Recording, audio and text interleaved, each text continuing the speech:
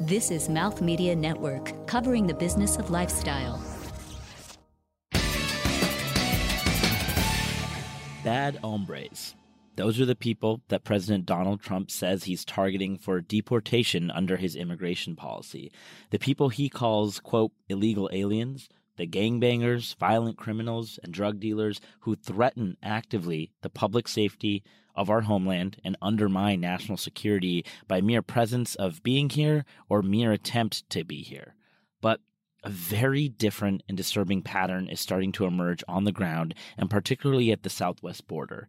In communities from Maryland to California and Oregon, even outside that border space, immigration lawyers are reporting that individuals are being picked up with minimal or no criminal records who pose almost no risk to anyone, particularly with no prior background. More than 90% of removal proceedings initiated in the first couple months of this administration have been with people who have committed no crimes at all, other than living in the country without permission. But an even more startling picture is starting to emerge, and as Debbie Nathan of The Intercept reports, federal courtrooms across the Southwest are being flooded with distraught mothers and fathers, parents who have been charged with misdemeanor illegal entry, but separated from their children. A massive shift in policy by this administration as a way to stop families from trying to reach the United States, but frankly decried as traumatizing and inhumane. Last month, as The Guardian reported, a Honduran father separated from his wife and a 3-year-old son killed himself in a Texas jail cell. And as Debbie Nathan of The Intercept goes on to report, in late April, magistrate courts in Brownsville, Texas, suddenly turned into zero-tolerance factories for criminalizing migrants, many of whom have had, again, no prior criminal record. So for many of those individuals around the globe, but particularly in Central America, hailing from murderously violent circumstances and fleeing to the U.S. seeking asylum, what's different? Isn't it consistent with international law to be able to seek that asylum? Isn't the United States, etched within the very marble of our Statue of Liberty, a desire to include those that are seeking a better life or a different life? Debbie Nathan joins American Enough to discuss how this shift in policy is not only playing out for families and children across the border of the United States, but what this frankly means for America's identity of a haven for immigrant pursuits and broader American opportunities.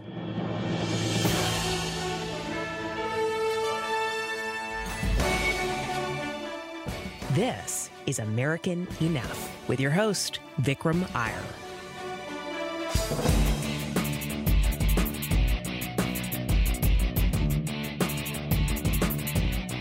Debbie, thank you for joining American Enough.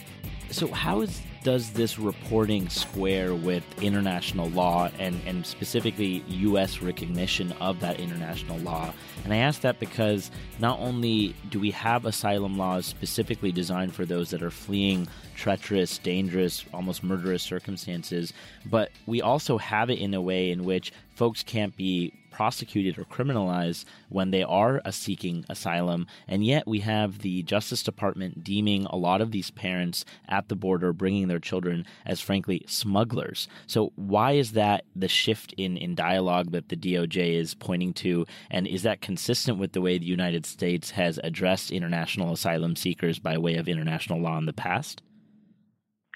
No, it's completely inconsistent to characterize people coming in to, escape situations in countries where they feel that as a class they're going to be murdered or their kids are going to be put in great danger. It's calling them smugglers really violates not only international law but national law. There's the Immigration and Nationality Act, which is many decades old, says that anybody, they call them aliens, the old language. So an alien on U.S. soil has the right to request asylum. And it doesn't matter whether they come over a bridge or to an airport, that's a port of entry, or whether they cross a river or a desert, which is an illegal entry. It doesn't matter. They're supposed to be asked, the people who come, unauthorized are supposed to be asked when they're apprehended by the Border Patrol. And by the way, they typically just walk right up to Border Patrol agents. They don't run from them. So the Border Patrol traditionally has asked what's called the fear question. out in the field when they apprehend people, are you afraid to return to your country? And if they say yes, then there is no criminal prosecution traditionally. They're just put into the immigration system, which is a civil and administrative type of law. It's not criminal law. And what has shifted from what you've observed from the way the United States dealt with these types of fear questions and the enforcement around these different policies from prior to the appointment of Jeff Sessions as the Attorney General to after his appointment?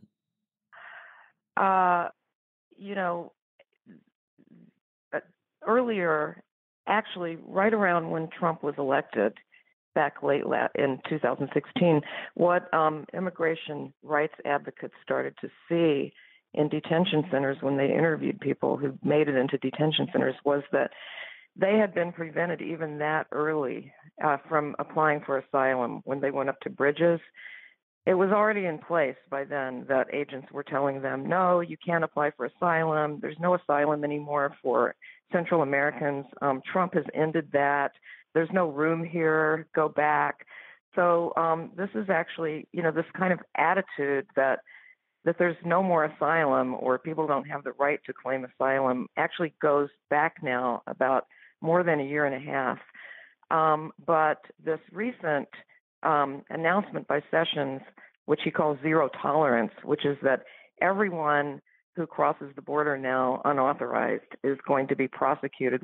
There are some laws that go back now, actually, I believe back to the Clinton administration, if not further, which criminalize people for crossing if they're caught right near the border. There's misdemeanor, illegal entry, and there's felony reentry. But those were never applied to people who said that they were seeking asylum. And so that's what's changed. People are now being put through these proceedings in federal court that are horrifying to see. You see somewhere between 20 and 50 people at a time chained, like triple chained, wow, with chains around their waists, and then their hands are chained to the waist chain, and their feet are shackled. This is men and women, and they all come in together, and they typically are represented by one lawyer, either a federal public defender or a court-appointed lawyer who gets $140 per case, and they're run through these mass production guilt rituals. I don't know what else to call them. They all have to answer in unison, do you understand what's going on? And then they all have to say, see, really loudly. And the very few questions are asked to them as individuals. And there comes a point when they can actually address the judge after they've pleaded guilty and before they're sentenced, where they have the right to say something to the judge about themselves or their case. And I have seen instances where they stand up and they're weeping and they say to the judge, where is my child? What's happened to my child? When am I going to see my child again? So this is happening in every federal court on the border every week. There are courts now that are processing, hundreds of people per week. Back before Sessions did this, which was pretty much started in late April, really. Before that, there might be a few cases per week. Like in Brownsville, where I live, there's a federal court, and I was told that before Sessions announced this policy, maybe there were 3 to 8 people per week who were put through criminal proceedings for illegal entry. Now in Brownsville, there are weeks when there are 100. Wow. And, there's a lot to unpack here by way of kind of the humanity of the circumstances as well as the legality of the circumstances. Just, double clicking for a moment on the latter. Certainly the uptick in cases that you just mentioned is a result of this, zero tolerance enforcement policy that the Department of Justice is pushing. But simply from the perch of the benches that these jurists sit on, is there any wiggle room that they themselves have to show sort of decency or humanity in reconciling the inhumane treatment of that child separation versus sort of the prior way of doing or conducting American policy around this matter? Or is the fact that the Attorney General of the United States demanding 100% enforcement a signal to the courts that they too have to process and enforce these laws in an absolute way? Well, what I've seen, during the first month of this enforcement, which was in May, was judges, saying to the defendants, look, there's nothing I can do about you losing your children. That's a separate issue. That's just not something I deal with here. I'm dealing here with the misdemeanor or the felony charge against you for illegal entry. But having said that, I can also say that I have seen judges that appear to be extremely troubled by this. I got a tape, actually, which The Intercept published, of a judge in Brownsville who had been told when people got up to allocute, which is the word they use when they ask the judge or tell the judge whatever they want. So during some of these allocutions, when some of the defendants have said, where's my child? There was one day when the judge said, well, I think that your child is supposed to be reunited with you at the detention center. And then he kind of stopped and it was clear that he didn't know whether that was true or not. And he asked the assistant U.S. attorney, is that true? And she seemed a little bit hesitant too.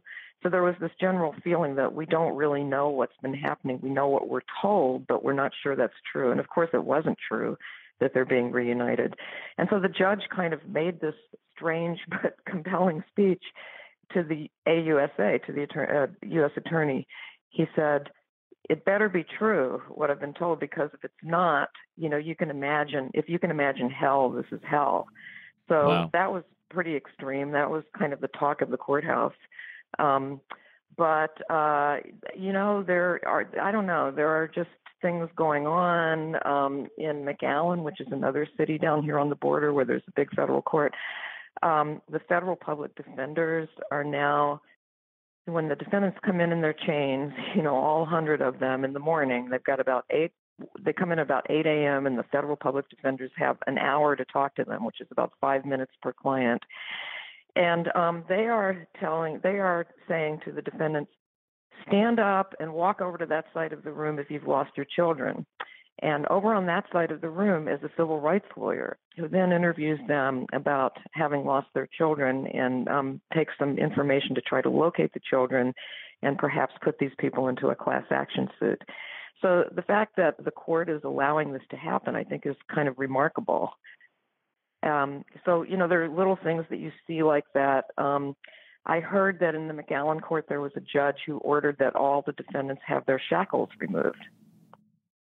So these are things that, they're small things, but from a moral point of view, they're big things. They matter, absolutely. And from the perspective of, certainly any judge is in a difficult position of observing this depth of humanity, or rather inhumanity, I should say, while still needing to uphold the enforcement of the strict letter of the law. So certainly a difficult position to be in, but I agree that those micro actions, however seemingly small, go a long way, and at least illustrating that this is a not only sharp departure from the way the U.S. has conducted business on these matters in the past, but frankly a pivot towards not really valuing the very notion of family, particularly children being accounted for in reuniting with their family if the AUSA cannot even confirm the whereabouts of those children after the fact.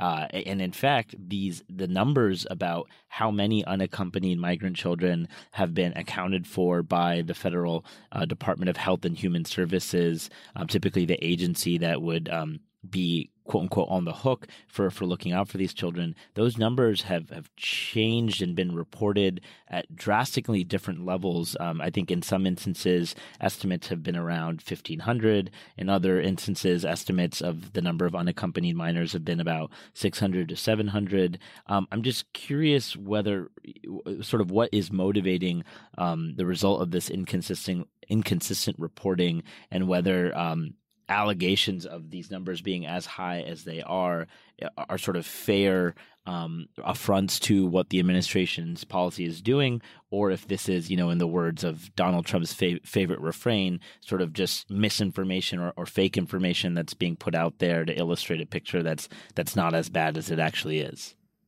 Okay, so it is part of this is sort of, I wouldn't say reporting artifact because the original reporting was okay, but sort of social media artifact, and that's that 1,500 number. So what the 1,500 number is about is not these family separations that we're seeing today. Those people, the 1,500 is about that there's for quite a while been many thousands of unaccompanied minors. Most of them are males, and most of them are older teenagers. They're still minors, but they're not small children. And so many kids come up from Central America on their own for one reason or another, and they're called unaccompanied minors.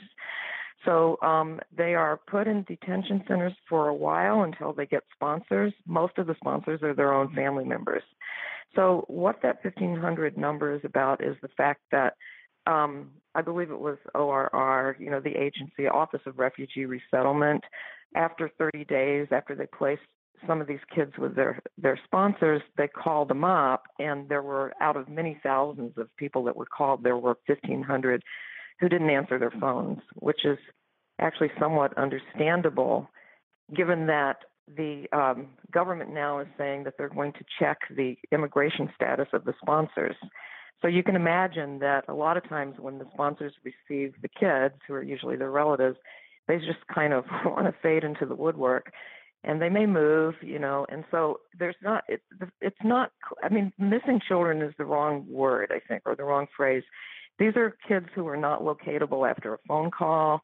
They were already placed with sponsors who were usually their families. They're not lost. It's just that they weren't locatable after that phone call.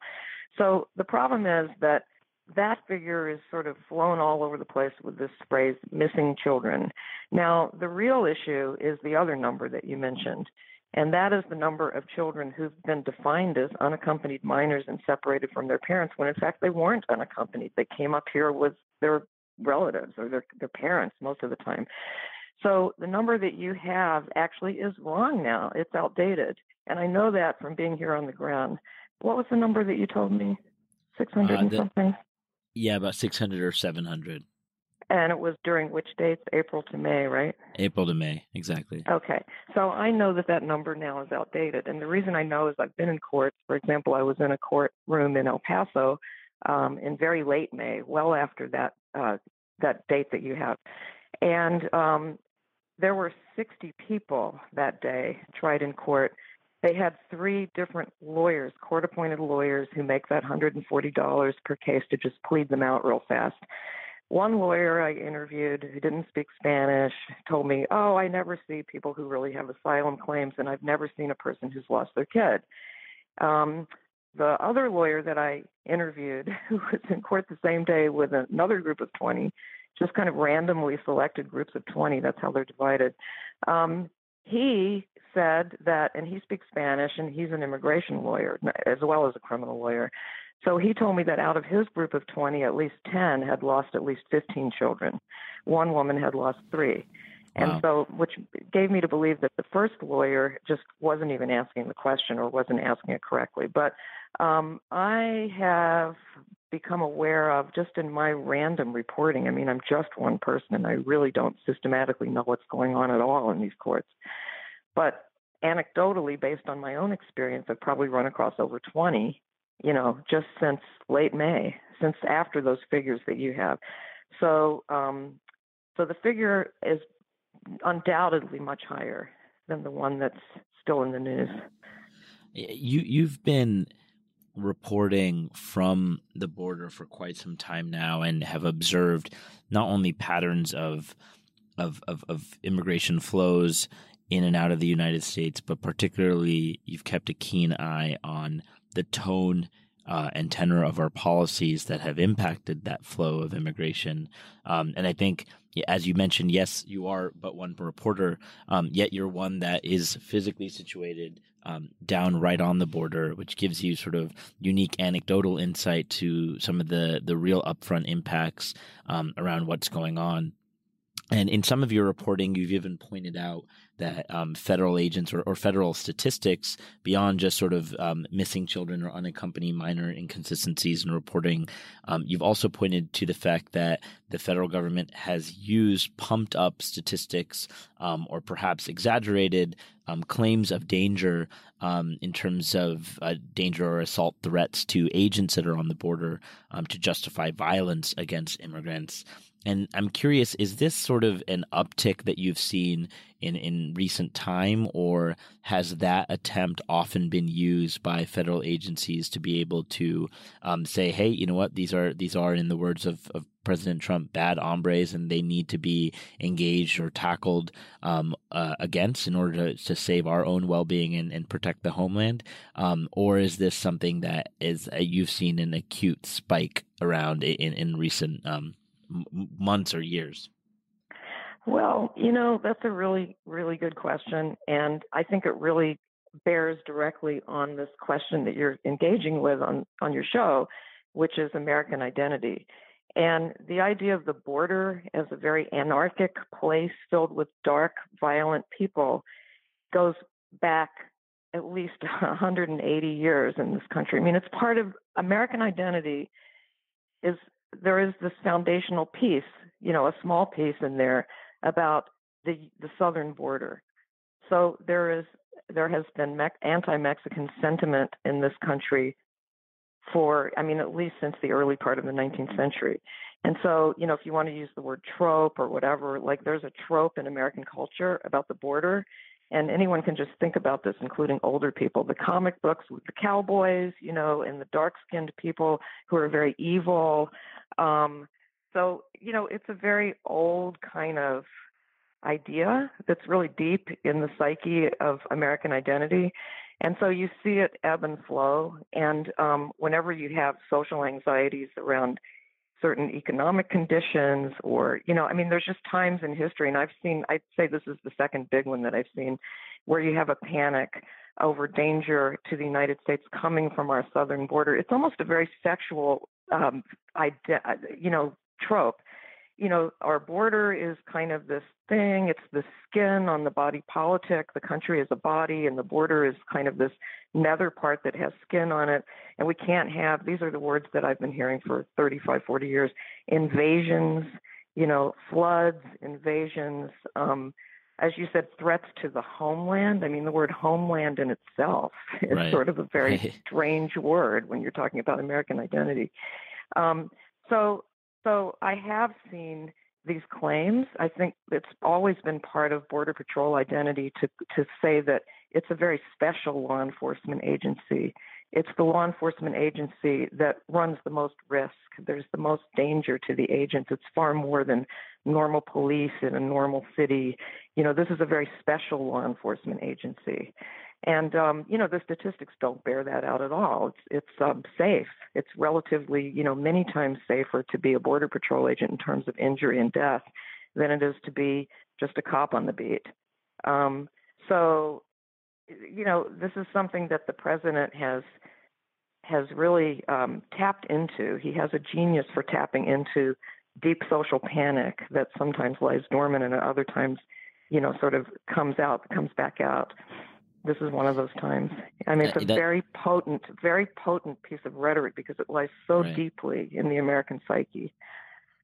No, you're absolutely correct, and I think it's well put when you say there's a special genius at being able to tap into this deep sense of panic, because in many respects, on the one hand, we should applaud and be not only proud of, but grateful for anyone that puts their life on the line at the border, even if those numbers are generally safer than, the cop on the beat. But in other respects, zooming out, this is less about just the border and more about that psyche of concern around opportunity in America and wage stagnation in America. And you are not from this country. You do not speak English as a first language. Therefore, you are not American enough. And, that has rung true from the early days, almost the early hours of this administration, from, the first issuance of the travel ban targeting particular countries, predominantly Muslim countries, to rampant ICE deportation enforcement actions via the Department of Homeland Security, to even, as you said, just really, really deep-seated resentment and anti-immigrant rhetoric. That resentment, of course, being against immigrants in the most recent State of the Union in January of earlier this year.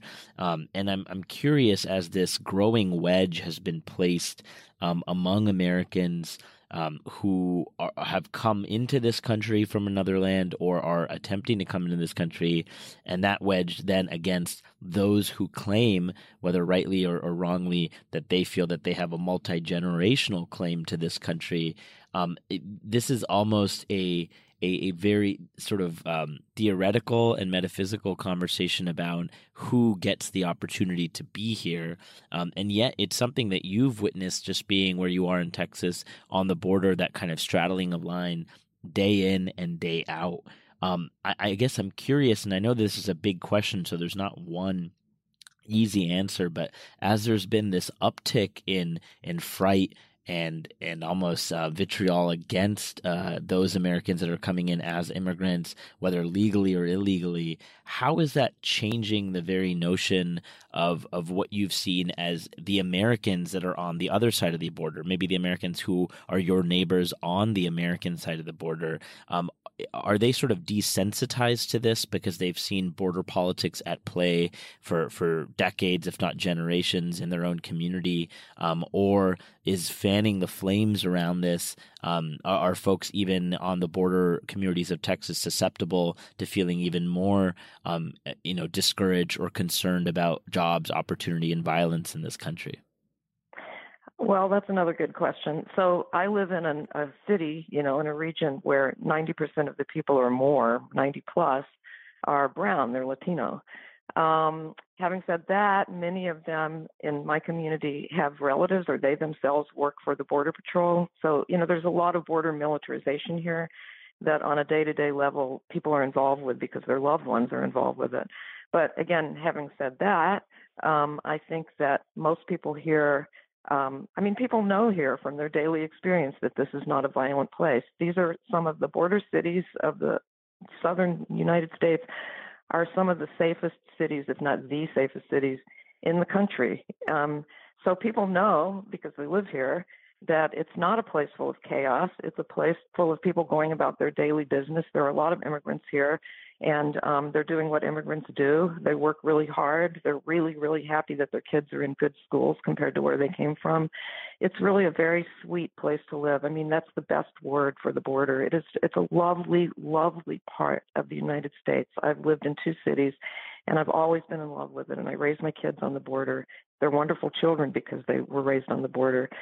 So, I want to say that I feel that what's missing from what we've talked about so far is race. There's a panic. I mean, you talk about people who have multi-generational claims to this country. Those people are white.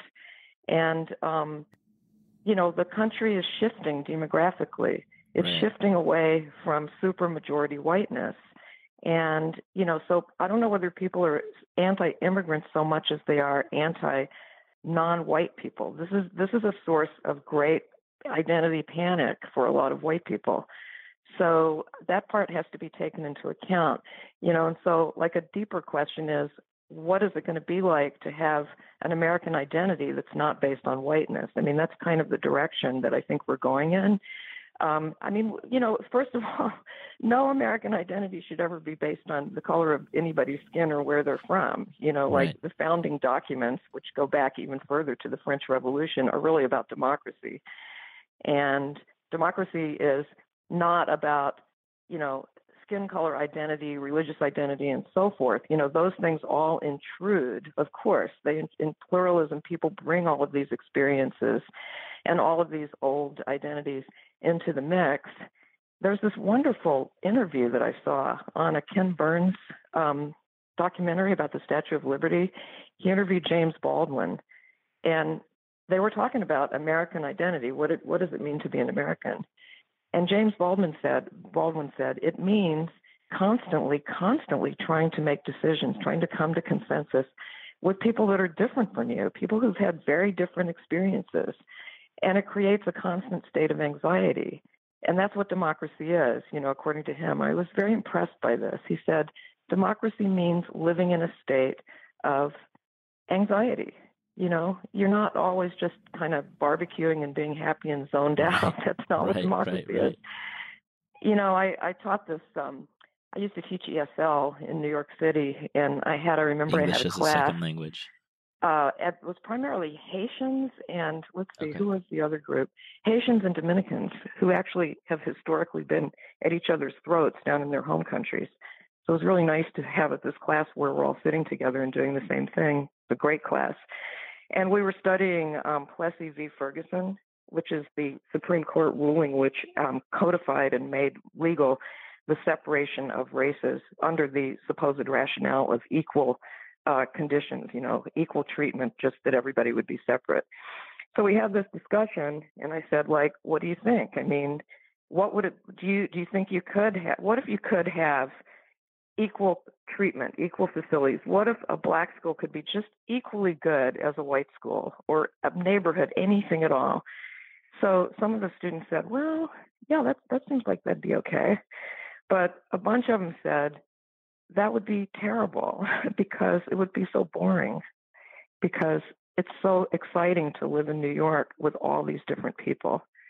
These weren't people who sat around thinking about these things. They just spent a few years as immigrants coming from places that are not multi, but they only have one type of people in them, one, so-called race of people or one ethnicity of people. And they're coming to a very multicultural, multiracial environment in New York City. And there were many of them who could already defend that, in the best way. They were talking about democracy. So, I think that so much of what we're seeing now is this very deep fear on the part of white people, and I'm white myself, but, you grow up and again, it's not marked, you don't think of yourself as white. You don't think of the things that you enjoy as things that other people don't. That's how you grow up as a kid. You have to think a lot about whiteness, because white people are not socialized to think about themselves as special as this marked group. So I think that now people are feeling like, the culture's changing. There's all these non-white people, and now they're in some positions of influence, and it's frightening to them. And I think that's what this is about. And the sadism that gets released when the head of state encourages the panic rather than trying to deal with it, in a calm and democratic way is stunning and frightening. Agreed. And when you say that America is not easy, it's because this sort of very notion of the American experiment is rooted in tough deliberation, right? Like arguments, spirited debates about the right path forward, being able to start from a place in which folks were, not treated well or were disenfranchised or have not been, granted equal treatment of civil liberties under the law, whether that's the LGBTQ community, whether that's, Latinos immigrating into the country and facing, discrimination on the border and other parts of the nation, stains in our history from, the treatment of the Japanese during World War II, all of these blemishes on our record that continue to sustain residual impacts on our country. But all of these blemishes have only been sort of nudged away, or the first spray of Windex to clean them away has really only been because we look at ourselves with these hard truths. We nudge each other and push one another to think about things in a different way. And that has been core to America's identity. But it seems that instead of a robust dialogue around how to actually create safer streets if there are, in fact, gang-afflicted regions of the U.S., how do we actually create better access to housing and job training opportunities so that way those that are black, white, yellow, anything in between feel that they too can compete in the economy, and it doesn't always have to be a scapegoated person of color who is seizing their job, or even robust dialogues around investment in workforce development or education. All of those elements should be the systemic investments that we make as a nation to try and offset this fear of otherization. And yet it just seems that fanning the flames of concern is the principal way of not just this administration, but it's an easy way to get votes. And I fear that when it comes to America's identity, there has been a shift for the sake of politics, for the sake of narrative, to be able to point out through otherization who is to blame for a social ailment or a perceived ailment that you or I may be experiencing, as opposed to a dialogue around how to address a solution. And when there's a solution that seemingly not only persecutes parents who are seeking asylum, a basic tenet of international law that America has long sought to protect, but that solution also comes at the expense of young children who aren't even in this country, but simply would just like to hold hand in hand their parents as they try and figure out what's next for them, then you've really sort of plummeted to this depths of not really, as you said earlier, when you and I were talking about Americans themselves, even the quote unquote long-standing Americans, generational Americans, of not being American enough to one another by virtue of not being American in identity to the treatment of others. And while I know you and I may agree with that, I'm curious from your perspective.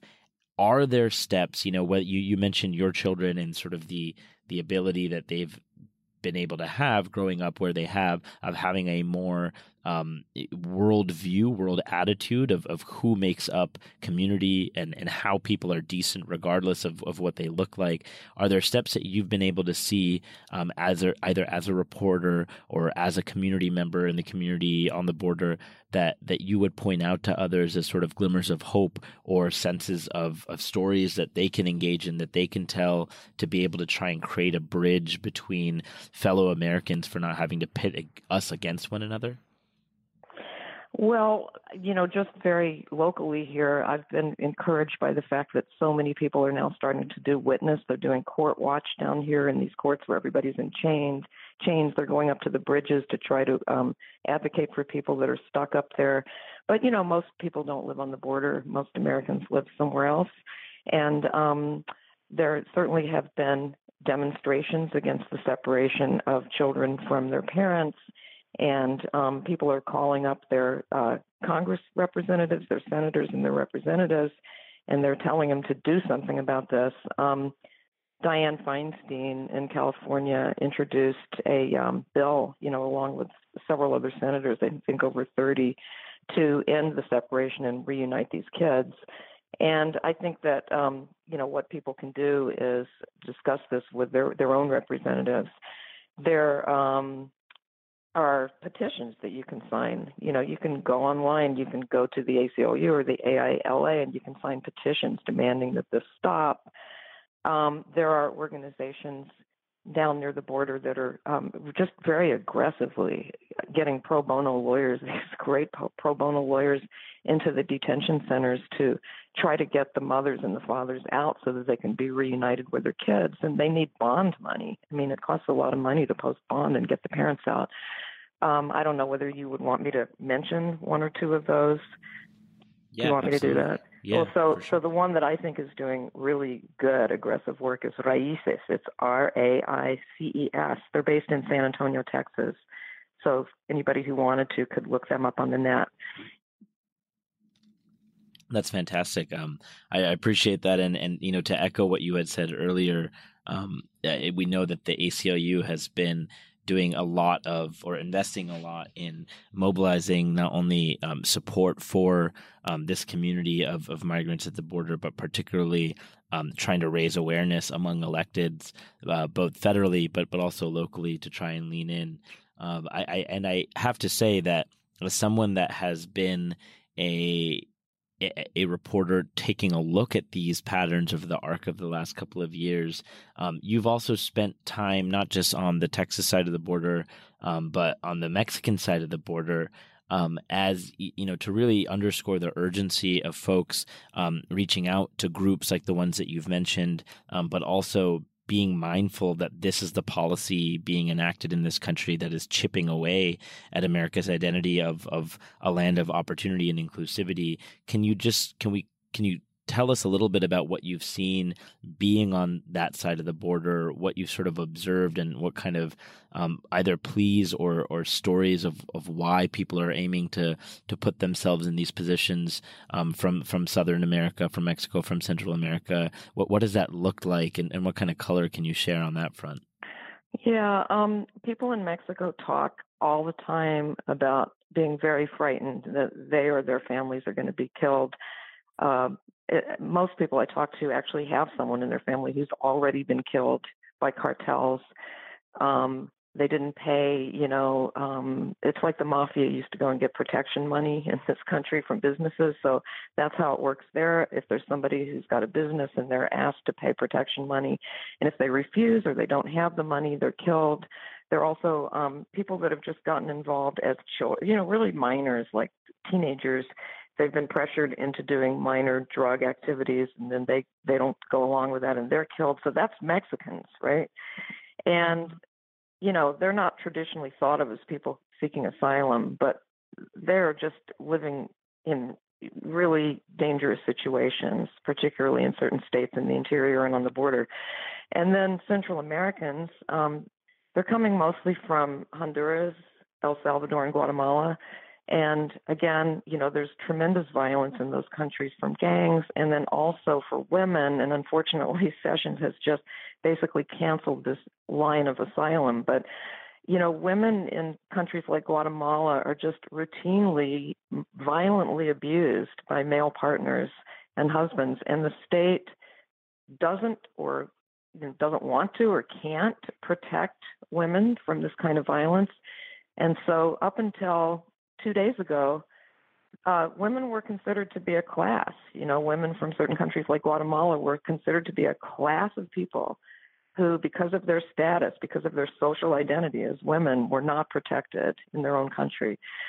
So, and the children too. This woman who I interviewed, who was from Guatemala, who I interviewed a few weeks ago, the husband had also threatened repeatedly to kill the child. And his family is police, and so she felt that she had no protection whatsoever. Now, Wow. The United States sometimes says, well, they got up to Mexico, so now they can just live in Mexico. Like, they came from Central America, we don't want them, they can just live in Mexico. But the problem, of course, is that Mexico is also extremely violent, and people coming up from Central America are especially at risk for being kidnapped for ransom by cartels. So to send somebody to a country that's also very dangerous is called refoulement. That's a human rights word. And it's illegal to do that. So, just because somebody's come up through Mexico doesn't mean that they don't have the right to apply for asylum in the United States. And people are just, they're not leaving for fun. The word they use is aventura. They are not having an adventure. They are going through hell to get up here. It's no fun, and they're trying to protect their children. This one woman I interviewed told me that her uncle had drowned in the Rio Grande 5 years ago trying to get up here, and yet she came with her child knowing that they were going to have to get in the water, and her uncle had drowned. She said, I had to do it. It was safer than staying in Guatemala. Wow. And those stories, zooming out and just sort of one last question for you.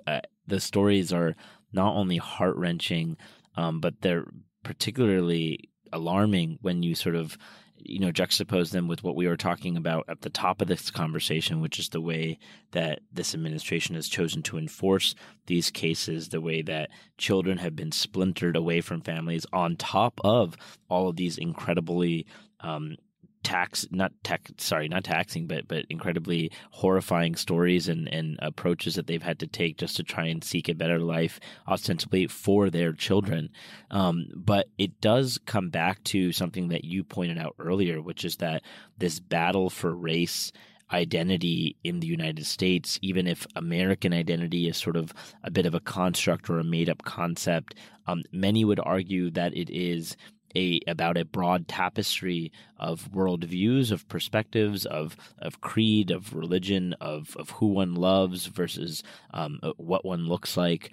And yet there has been a rising chorus of, discussion around what it means to be a privileged white person in America or a privileged white man in America. And I asked this not necessarily to side with that position, but recently I had a friend tell me who went to undergrad studied at their undergraduate courses at a very, very liberal school on the West Coast of the United States, is a working individual who lives in a fairly cosmopolitan city with liberal identities, and is making a good wage for himself, but happens to be a white man himself and the son of immigrants. And in this conversation around race identity and what it means to be American and who is quote unquote more American than the other, he did convey, I feel concerned that when I live in a liberal enclave or when I turn on, television that might have a liberal slant to it, that I am the guy who is being talked about as having, too much privilege or too much opportunity, or that I should be, pegged down a notch in some capacity. And whether or not that is a fair interpretation of what is going on in the world, I would argue what you and I were saying earlier, that America is a deliberative, experiment, and we need to have those tough dialogues, even if people disagree or agree. But what do we say in the pursuit of those that are looking to claim a mantle of what American identity ought to be to those individuals who just feel that they're kind of caught in the crossfires of this debate, kind of trying to mind their own business, but, accidentally feel hit or bruised by this dialogue, even if it's in pursuit of a demographic reality or in pursuit of kind of a more inclusive reality? Is what he's saying does he have any standing based off of kind of how you've seen the dialogue around immigration ebb and flow over the years? As a white person, I've kind of been in that crossfire myself, and it's not comfortable. But the people who talk about dialogue around these issues, around race, they acknowledge that it's not comfortable. It's not comfortable. It's anxiety provoking. The whole condition right now, I think, for white people is anxiety provoking. It has to be talked about. I know that there are people who are trying to figure out ways that white people and people of color can talk about these issues and sort of ramp down the tension. But again, I really take very seriously James Baldwin's contention that the state of democracy, and by that he was talking about America. It was a piece about the Statue of Liberty. The correct state is a state of anxiety, okay? But we have to define what the anxiety is going to be. I know that WNYC has another show called United States of Anxiety, where anxiety is considered a negative condition. But I think that anxiety, the way Baldwin was talking about it, is a positive condition. So maybe that's what we have to do, is try to figure out how to make the anxiety of pluralism and dialogue a positive attribute. Yeah, that's incredibly well put. And frankly, the reporting that you've done, not just in recent months about these, children being separated from their families, but over the arc of several years in which you've really leaned in to examine trends in immigration and the tough truths about what has happened, not only with our immigration policy, but the tough realities that migrants are experiencing on either side of the border, I think really is an incredible body of work that contributes to that anxiety of pluralism and will help us continue to suss out this debate and really try and sharpen our worldview of what American identity means at home and how America will be perceived abroad. So thank you for frankly your service to creating that body of reporting, Debbie, and thank you so much for joining American Enough. Okay, well, thank you. I think I'll go back and look at a photograph of his Xanax, although I won't take a real one. I hear that. Thank you, ma'am. Okay.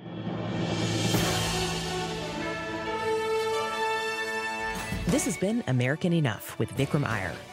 American Enough is a production of Mouth Media Network. Contact Vikram with your comments and questions at 844-4Vikram and connect with the show on social media at American Enough.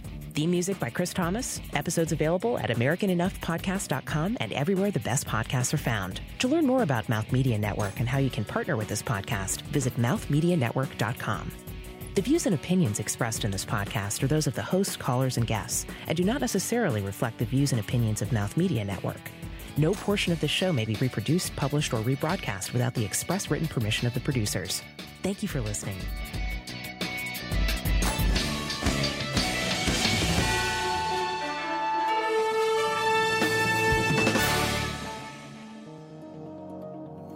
This is Mouth Media Network, covering the business of lifestyle.